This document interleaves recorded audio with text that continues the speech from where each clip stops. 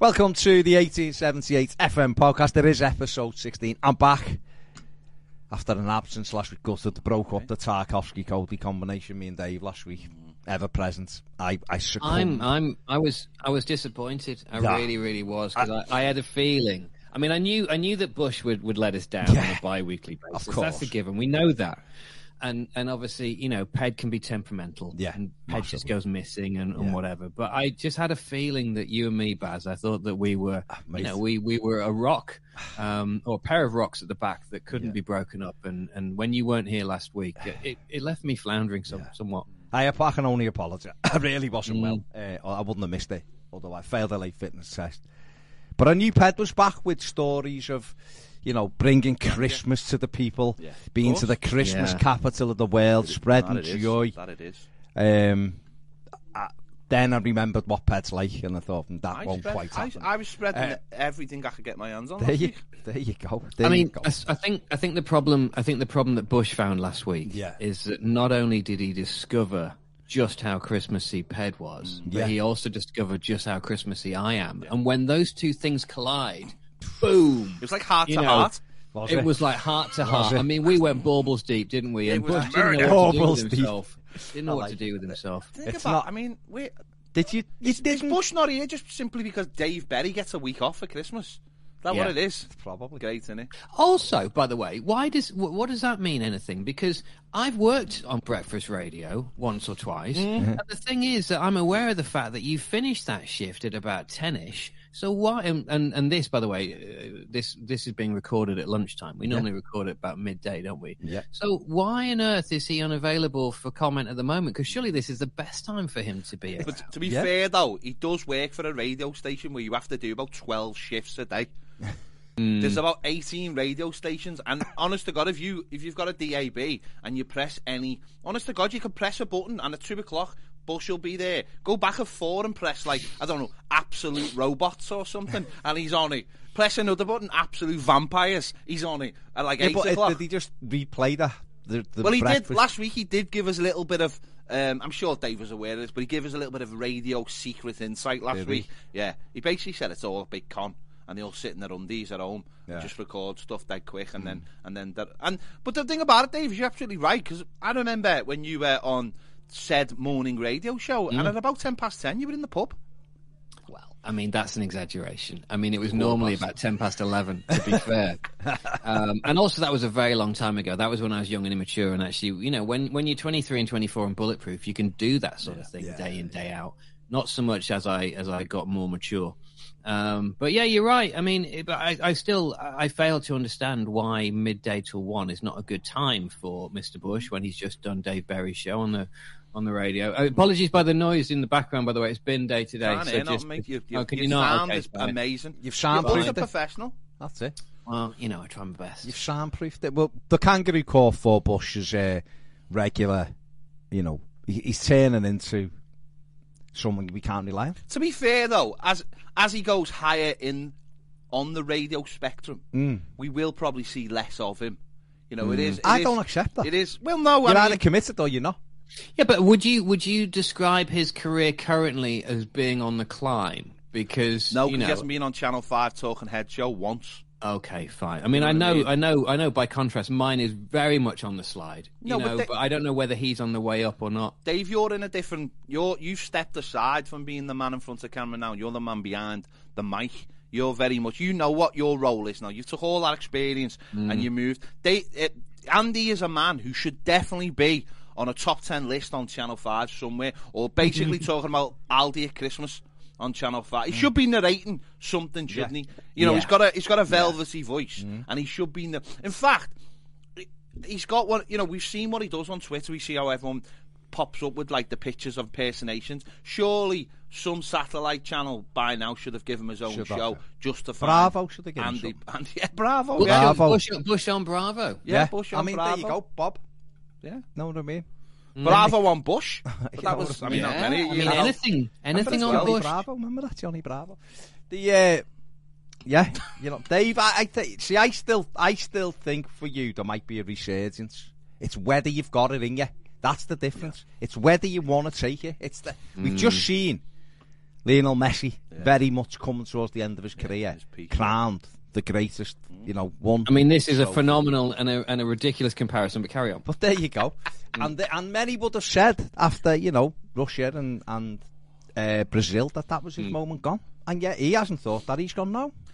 I might be 36 playing for Argentina, who aren't very good in terms of, like, they haven't got a team full of superstars. They've got some great players as well. But he's took it. And I still look at you and think, there's definitely Strictly or I'm a Celebrity waiting for you. I told you. No, I'm telling you. No, it's gone. I'll be honest, Dave. No. I have no idea who the fella's who won Strictly. Exactly. I don't know no idea who he is. That's not against him.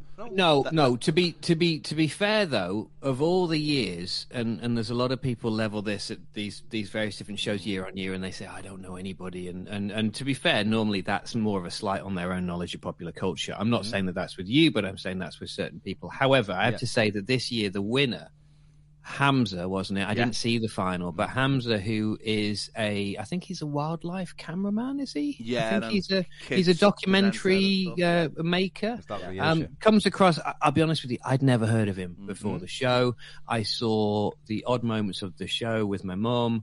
He came across as a thoroughly nice man, in my opinion, and a worthy winner because of his journey, I would imagine. But yeah, I'd never heard of him beforehand, and I think most people will be in the same camp. But that ship has sailed for me, Baz. Much as it's very nice of you. Well, we are talking about, like, obviously we have come to the end of a major tournament. But going back to your past glories, while we've got you on this, give us. I mean, so you have literally commentated on a major football tournament. Yes, okay, it was via the red button. Oh, the red button stuff, yeah. So give us a little bit of insight into that, because it's that.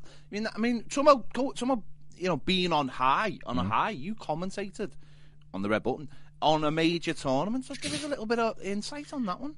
It was just really odd. I mean, well, firstly, there wasn't a huge amount of pressure on the basis that it was seen largely as a joke. And so that's always the best sort of get out, whereby you know that people aren't listening to you necessarily for the match commentary. Guy Mowbray wasn't having any sleepless nights in terms of what we were doing. But yeah, no, it was just quite fun. So the way that they did it is obviously they fed through the live feed of the game, and myself and Moores were in the studio there. And then they had our studio linked up to the red button feed, which meant that for those that aren't aware, this was just like a sort of special little joke feature that we did. So if you wanted to watch whatever that World Cup game was, and you wanted to have the alternative commentary as it was known by me and Chris, then that's what you could have. So, you could either have proper commentary, or you could have us two dickheads talking shite for 90 minutes. And some people chose to do that. To be fair, you got years and years out of radio out of it. So yeah, no, I know. I mean, it's something that we knew we could do. I mean, sort of just filling for that long was something that we were aware was in our locker. But that said, it was actually quite an interesting process, in so much as you realize that thing where you do have to kind of fill time to an extent, and you do have to try your best to paint the pictures for those. And yeah, it's a sort of discipline that you've never really thought of before, but it was actually genuinely quite fun having a go at it, and pretending, for a short time anyway, to be someone like a Martin Tyler or a Guy Mowbray or Darren Fletcher or whoever you want to put in there. What year was that? I'm trying to think. So was it not the Euros that you spent the whole time in Portugal? So what we did, the first tournament that we went out for was the Euros in 2000, which was in Holland and Belgium, right? Yeah. For that one, we just used to we flew back and forth, because it's not far, is it? Yeah. So we just sort of flew in and out for the games, and it was great. It was brilliant. And then 2002 was obviously Japan, South Korea. We weren't ever going to get anywhere near that. It was too expensive. So that wasn't going to happen as an outside broadcast. 2004 was Portugal. So we went out there for Portugal, which was brilliant. And we basically spent a month out there. They hired us this villa. And so we were broadcasting the show every day from this villa in Portugal. And I kid you, and Chappers was out there as well. So me and Chappers are sharing a twin bedroom upstairs. We're kind of like the naughty kind of teenage, brothers, right? And then there's various different combinations of sleeping arrangements throughout the house. And yeah, Chappers was sitting there with his feet in the pool and whatever, or sat on a lilo doing his 3:30 sports bulletin into Scott Mills's show, and literally going to go, right, more in an hour, and then jump straight in the pool. And we did that. We did that for a month, and it was amazing. 2006 was World Cup in Germany. We went out to that as well, in a slightly lesser capacity, because in the meantime, in around 2005, then obviously things had got a bit tighter in terms of BBC budgets and whatnot, and accountability. So that was slightly sort of cut back. And then 2008 was the Euros in Poland, wasn't it? Poland and Austria? Yeah, Spain won, yeah. Yeah. And we didn't do anything for that one. And then obviously 10 was South Africa. I reckon it was 2010 we did that alternative commentary. I think it was South Africa. Yeah. You had a good run then. You had a good run at tournaments, didn't you? You've done a few. Yeah, well, we did. Yeah, we did Holland and Belgium. We did Portugal was the biggie, and then we did Germany. And then that's sort of when our luck ran out a little bit, and well, rather budgets had run out because we'd gone and blown it all in Portugal in a villa. In a villa, but it was great fun. It was really, really good. There was a couple of cars and stuff like that outside, kind of like, there was cars for everyone to use. I mean, when I say cars, I mean, I'm not talking kind of like Bentleys outside, but, there was a couple of kind of Ford Focuses outside that we'd sort of hired. So, it might be that Rachel, our producer, is saying, well, I'm going to take the red one and I'm going to go to the hypermarket and go and do like a big shop or whatever for, does anybody want anything? And then me and Chappers would kind of go, well, we're going to take the blue one into Lisbon, and just go and have some lunch and a couple of beers, and then maybe go and we went to speak to Reedy one day just because we could. Because he was there in the broadcast centre. So we'd gone to kind of do like a little interview with him for our Saturday show. And so, yeah, we went and had a nice lunch and a couple of jars, and went in and recorded Reedy. And then we went back. And I remember as well, we gave away on our Chappers and Dave Saturday show, we gave away an England shirt signed by the whole team, right? Mm-hmm. And this was a big thing. But when we say signed by the whole team, we meet the whole team on our radio show.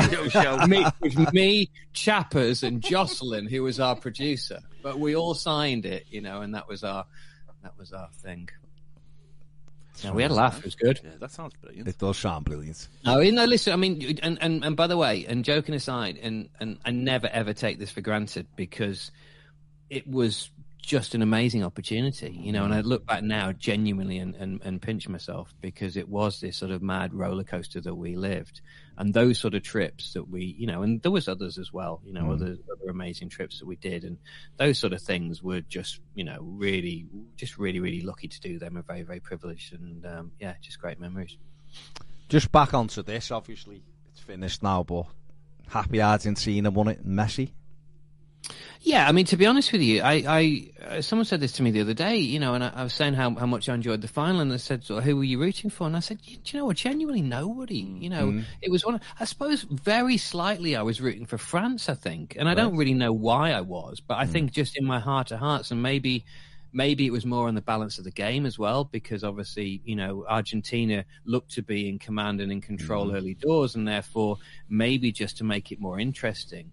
I suppose I wanted to see a French comeback, but I mean, I wasn't rooting for anybody per se. But the way that game, twisted and turned, and I mean, it was just phenomenal. And yeah, I mean, it was far better than I thought it ever would be, and has already been described. Well, it was described at the time as being possibly one of the greatest World Cup finals of all time. And yeah, it was very, very special to watch. And I mean, how can you ever foresee a situation where Kylian Mbappe can end up scoring 4 goals and still be on the losing side? I mean, it's just ridiculous. But pleased for Messi, I think, in terms of as arguably the greatest footballer of all time. I mean, it's between him and Maradona, isn't it, in my opinion? And it's a toss-up between the two. But if he is indeed the best player of all time, and he could well be, when you look at what he's actually done over the period of time that he's done it, I think for him to actually lift that trophy was fitting. He fully deserves it. It's quite funny because you mentioned Messi there, and it was the absolute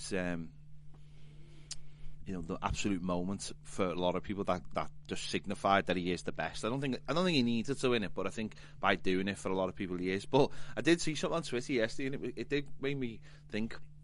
Someone was saying, how come in the space of a tournament the argument of who's better, Messi or Ronaldo suddenly being relegated from second place to maybe fourth or fifth, and it did get me thinking. But I think for the main reason is because we've been having this conversation about who's the best, and for a lot of people it's been, is it Messi or Ronaldo? I mean, I think I speak for Baz here as well as myself. We don't think Ronaldo's ever been in the conversation, not for us anyway. I was just about to say that. I mean, for me, he's not even in the equation. No, he's been a great player, but there's no way he's even comparable with Messi on any level. No. But I think what has happened is because we have had the conversation, I think the more people have started pushing other people's corners, because it's obviously Twitter and things like that where these conversations start are full of young voices who want to shout the loudest, so therefore they're always going to push Ronaldo. And the Ronaldo narrative, being an amazing player, he's been very, very lucky as has Messi's, because his whole career has been broadcast on TV and on social media, so therefore you've seen every aspect of his game. Other players don't have that luxury. We have little snippets, and I think what's happened during the tournament is more and more people have seen more and more clips of Maradona and maybe of even Zidane, who we don't. Yeah. I don't look at Zidane as being that long ago, but it's it's 2006. It's quite a long time ago now. 24 years ago since he won the World Cup. Exactly, yeah. So and then you factor in maybe some other people, into that as well. We speak so highly of the original Ronaldo R9, and then we got the documentary, and a few people woke up to how good and talented he was. And even me watching that documentary, I was like, I totally forgot that he went missing for 2 years of his career and come back and won a World Cup. And I think that's what's happened. The conversation has opened, and people have gone, actually, look at this fella. And look at the factors of why you don't think he's the best. Maradona being the prime example, because he was kicked all around the pitch. The pitches were terrible. Maybe there's not loads of footage. I was talking to someone yesterday about Pele, and he was like, well, for me, Pele's the greatest because he turned up in 3 World Cups and won them all. And I was like, yeah, but you didn't see the other stuff. And he was like, yeah, but that's the point. You didn't see the other stuff. So he's got a fair argument. I seen a journalist talking the other day about saying how many people in the UK of a certain age, probably our dad's age, saying about George Best. And we were like, well, the reason why my our fella, your our fella, everyone's our fella thinks George Best was the best was because they went and watched him. They saw him on a Saturday afternoon on terrible pitches, and no one in the current era has got any evidence bar a few moments. The reason why I'd take Best out of it, the talent. You've seen it all, thing, but he binned it at 25. No, but I'm not discussing him as being one of the greatest players. What I'm saying is that but what a footballer. All our parents' generation would say he's the best because they actually physically saw him in the flesh, and that can be actually seeing someone in the flesh as well can be. You see them on TV all the time, but when you actually see them, I find this a lot with, certainly like Americans when they come over and watch games, Premier League games in the flesh, and they go, that game is 1,000,000 times faster than what I think it is on television. So there's so many factors. Perspective, isn't it? You see people. But do you know the one that I always think of and have done for a while, and during his playing days, Alan Shearer, because for me, he was always very much a typical British centre-forward, one of those kind of sticker-book centre-forwards that you can imagine, really old-fashioned in the way that he played it. And I mean that with the greatest respect. Oh, yeah.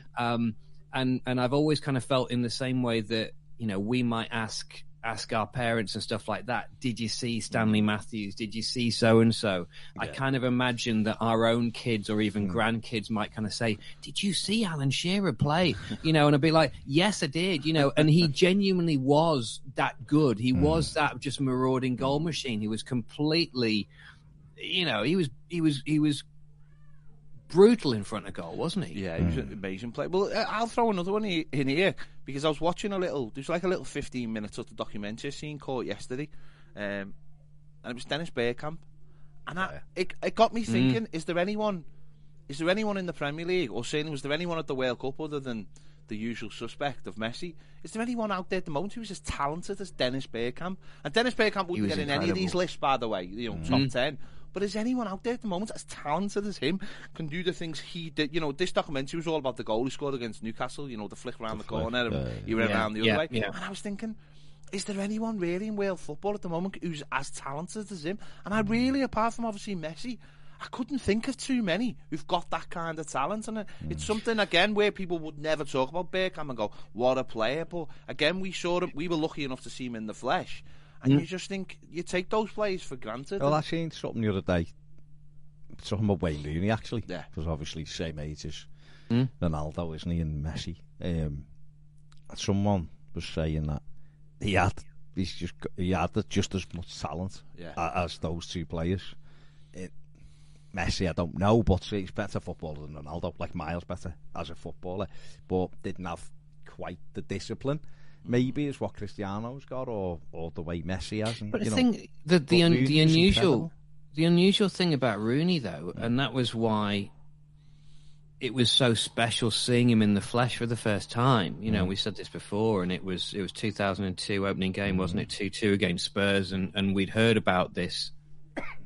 We'd heard about this kid coming up through the youth, and I don't know whether you'd seen anything of him, you know, beforehand in training or whatever. But I hadn't. We'd heard loads about this kid, and just, you know, he was going to be phenomenal, and you know, he kind of thought, well, you know, see what happens. Yeah. And he just looked instantly at 16 years of age, so at home in the middle of that park. And bearing in mind, he's playing against the likes of Teddy Sheringham, who was easily old enough to be his dad.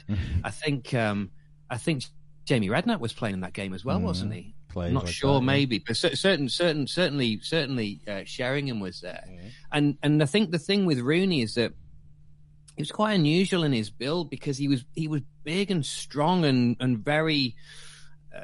He wasn't going to get pushed off, and this is normally the thing with young players, isn't it? Is often that, you know, they might be clever and they might be fast, but they don't have the physical strength to actually hold their own in that kind of situation, and he had more than his own sort of physical strength. And yeah, I mean, I think he had everything, bar, as you say, possibly the personal discipline to have kept himself focused, you know, mentally and physically for maybe longer. But and you know, you looked at him, and that was the other thing, is that you knew even from an early age, you kind of thought, this lad's going to struggle with his weight. You know, if he's not careful, he's always going to struggle with his weight. It's a strange one, isn't it, with Wayne? Because obviously, yeah, when you say that he's the same age, or he's just a little bit older, and he could still potentially be playing, it does make you think, doesn't it? What if he'd you know, treated himself a bit better, the way obviously Ronaldo has, and obviously Messi has, and having that. It's strange, because I don't know if it's a lack of professionalism. You're right, David. It's just a body type, or, you know, I think we've seen a little bit now, without being disrespectful to him. It's like the minute he's one of those players that, I'll take it away from Wayne Rooney. Michael Ball wrote something about this, the ex-Everton defender, not the upper singer, and he said his knee. I'd like to hear his viewpoint as well, though, by the way, if we never get hold of that. He said now, he was just a little bit before Wayne, obviously, but he said they pumped him so full of so many injections to get him on the pitch that his knees now are completely shot, and therefore he can't go to the gym. So of course he's put on weight. So people see him and they go, you know, footballer, ex-footballer, look and let himself go. And he's like, I can't do nothing. He said, some days I can't. I have to. He said, literally, he said, some days I have to go down the stairs on me bum. He said I can't physically walk down the stairs. So Wayne Rooney starting at 16, fresh out the box, being straight into it, playing all those games for Manchester United, every game, hardly missed a game, you know, for any stretch of period. Then playing for England, you know, coming back to Everton, going to America, all those things, played for a long time. You know, it's dead easy to go, oh God, look at him, look, why isn't he playing now? And you're thinking, because that kid played every single game and was determined to. And now maybe now 20 years of playing. Yeah, and now maybe he's put on weight, because number one, when you've been between your job to be fit for that long, you're just like, you know what, I actually am gonna have a curry on a Saturday night and all the rest of it. But number two, who knows what? Look at Michael Owen. Michael Owen's the biggest one. You look at Michael Owen, and you kind of go, he's not like you, but you look at him and go, wow, he looks so different than what you think of Michael Owen. And it is, but it's a testimony, I suppose, to the likes of Ronaldo, just how disciplined he is, and he's almost obsessive, isn't he? Doesn't put anything in his body. He is, but again, going back to the comparisons to, for me, I think it's between two personally, and I think it's the two Argentines. I think it's to do with Messi and Maradona, and I think longer period of time, Messi for sure. Yeah. I think if I was to get pushed on it, in terms of when you look at the natural ability, and they've both got it in bucket loads, by the way, but there's just something a bit more about Maradona, I think. There's just a little bit more magic in terms of what he could. And it's interesting because, and this is why they're so completely different from Ronaldo for me, and from any other comparisons. I know Dennis Bergkamp's a completely different player. It's the way they're so compact and the way they're so well balanced, and these are the sort of players that I always enjoy, watching. It's a flattering comparison, but the likes of David Silva as well, small, compact, clever players, beautifully balanced. Aguero as well, different sort of player, but same kind of balancing. All little fellas, They are, but those to me are the players that I want to watch, and I've never been into, I've never been into kind of lanky midfielders, for example. I know we have one in Onana, and we hope that he'll do very well, but the likes of his style and watching, even Patrick Vieira and stuff like that in his day, it doesn't really do it for me, even though I can see how effective they are. And Rooney sort of fits into that box as well, doesn't he, with that size player? Yeah. No, it is. Yeah. It does come down to, I think. Do you think when people talk about Messi and Ronaldo, which again I don't understand why they do, I really don't. But Ronaldo to me is it's all about power and pace and about. Don't get me wrong, there is lots of technical ability, but what you just said there, Dave, Messi and Maradona. There's magic in their feet. There's magic in their feet. Go into 4 plays and come out exactly. with the ball. But don't you think that so someone like Ronaldo is brilliant at what he does, but it feels very much like he is rehearsed those patterns of things on the training ground. So his free kicks and he was. For me, he was quite one-sided as well, Ronaldo. This sounds like I'm having a criticism of one of the greatest players that's ever walked the planet, but do you know what I mean? And where I think the other two that we're saying could just instinctively cope with anything. I mean, listen, the other one we haven't mentioned in this is Gaza. In terms of that natural ability of just having the ball in the middle of the park and needing to do something magical to get out from between those 2 or 3 players, which is what we'd imagine Maradona to do and what we'd imagine Messi to do.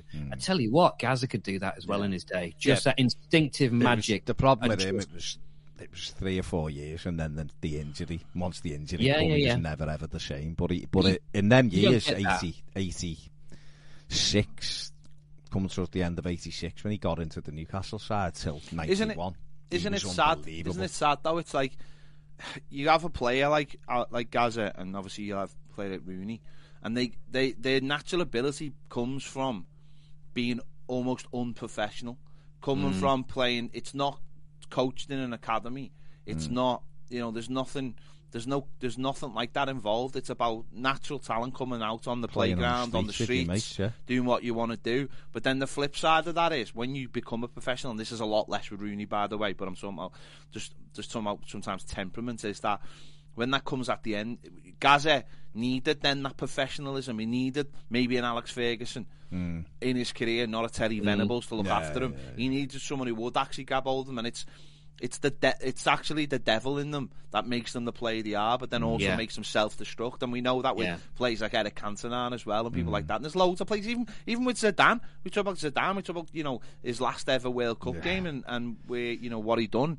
It's that little bit of devilment. We obviously it's a fine line, and Gaza just didn't have any professionalism about him. You go back and you look at what the people around them.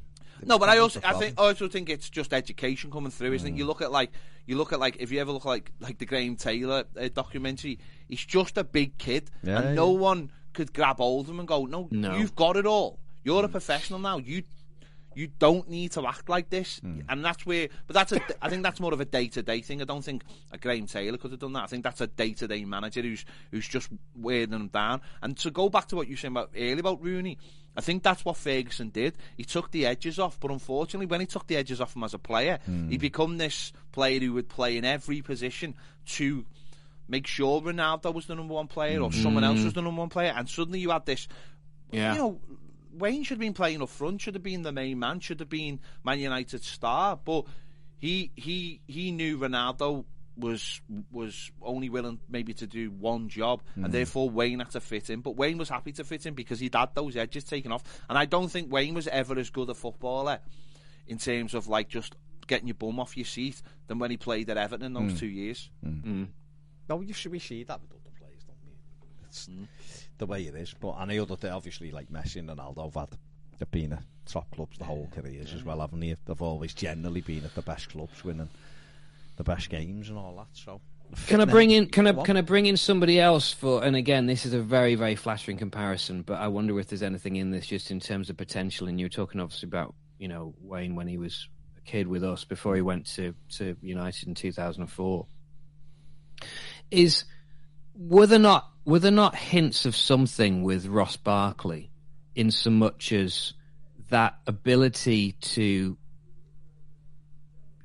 kind of quite explosive pace from nowhere, well balanced, strong, stocky, almost, and somewhere, and again, hugely flattering comparisons between Rooney and Gazza and whatnot. Now, the problem with Barkley for me is that he had no end product.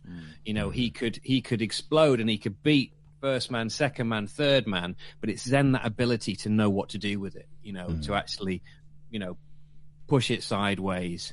He'd always run into a brick wall eventually. But was there not something in him where you kind of thought, with the right polishing and molding and coaching here, we could have a really, really special player? I don't know. I mean, maybe it was just me that saw that. I think he was. I think he 100% had something in him. And obviously Martinez loved him to bits. I think maybe if Martinez had stayed, which obviously would have been detrimental to everything else, then maybe Ross would have turned out to be a very, very good player. I think he definitely had. I think he's got the kind of talent you very rarely see. Someone who can pick up the ball and get you up the pitch 60 yards. Yeah. And you're right, it's what he'd do at the end of it. And maybe he should have simplified it. And just he used to get 8 goals and 6 assists. No. Listen, he was a brilliant player, and we could do with him right now. We could probably still do with him the Ross Barkley right now. But again, it's that thing. It's the pathway, isn't it? It's the pathway of who's looking after you. He got a manager at Everton, under Koeman, who just didn't have any time for him, and dropped him and made him basically leave the club, and then he went to Chelsea where it's a factory.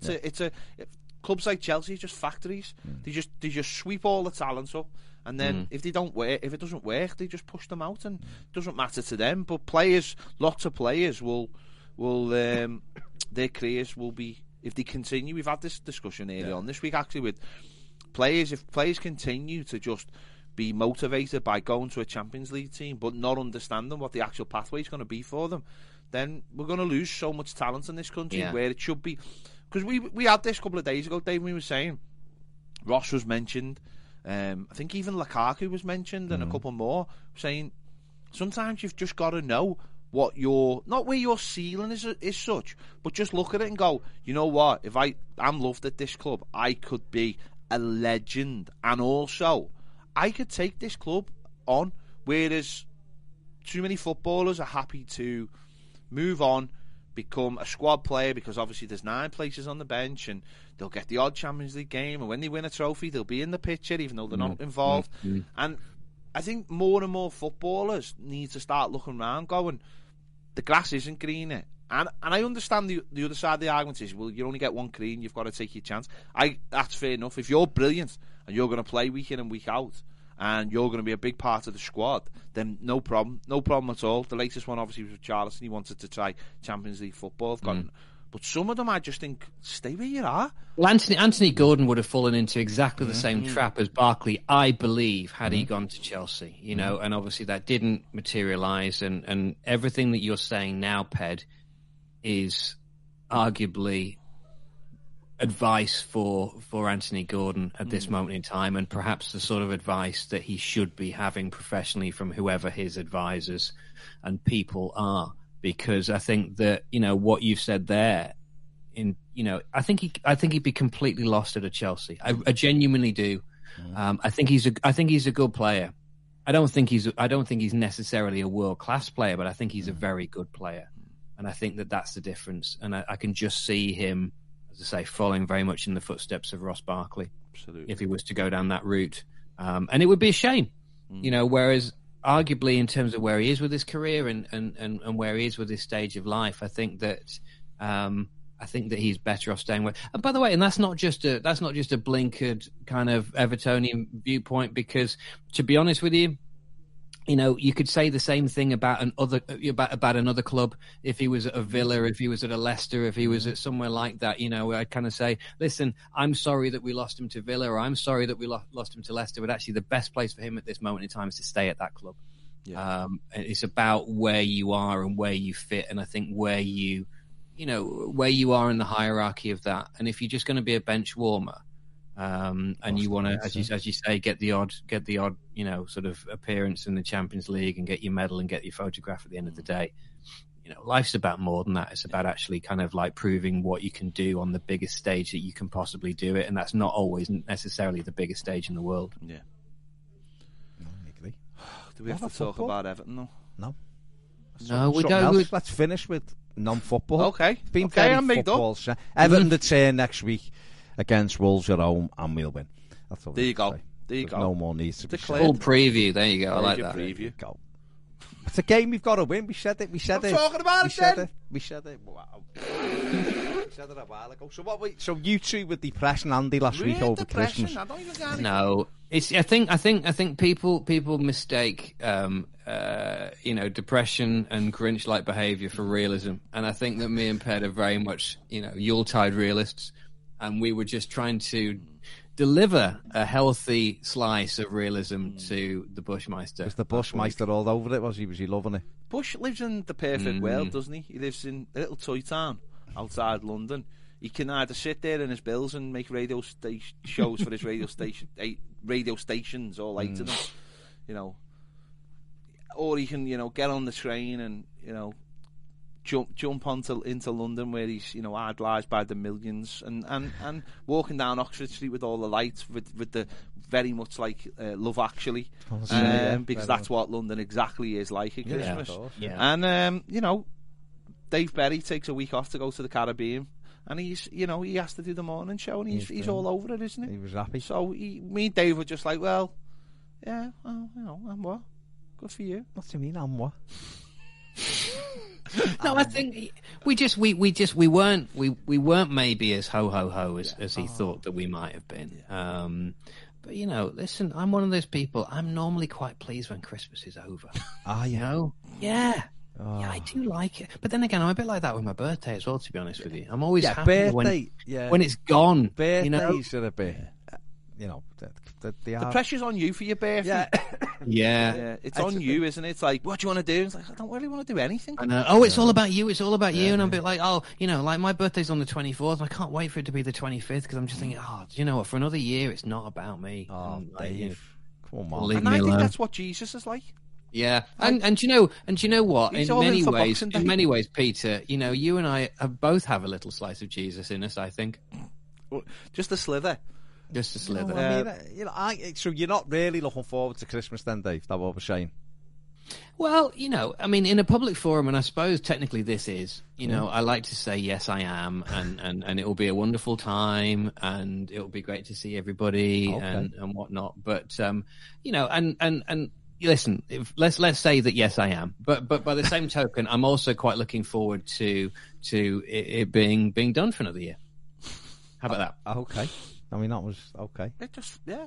And what about you? I am not of the same sentiment. I enjoy it. I don't know where Andy's issues came from last week. I think maybe I was just a bit Christmased out because I just had the Christmas experience of a lifetime, and I was just a bit like, yeah. I mean, that's so what, Andy? Big deal. You get to go on a train. Good for you. Choo choo. Choo choo. I'm looking forward to it. I'm looking forward to Christmas. I'm quite relaxed about the whole thing. It's just football we're saying, and that's the real issue. See, I love Christmas. I must admit, I do. Love do you it. though? I mean, are you proper happy little Christmas elf? I do love it because I just think it's just totally different to any other time of the year, and I like that.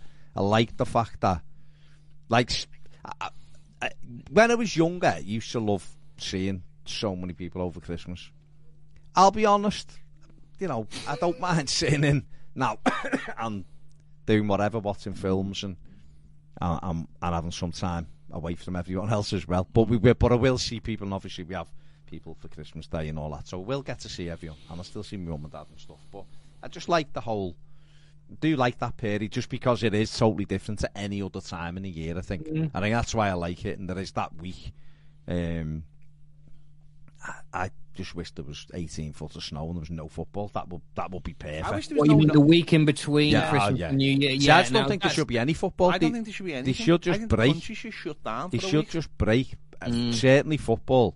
They should play the last game before Christmas, and that should be it till after New Year. Yeah, and just give everybody a break from it. And I'm seeing people, I can't wait to get to this game and that game and the other game. They'll learn. Why?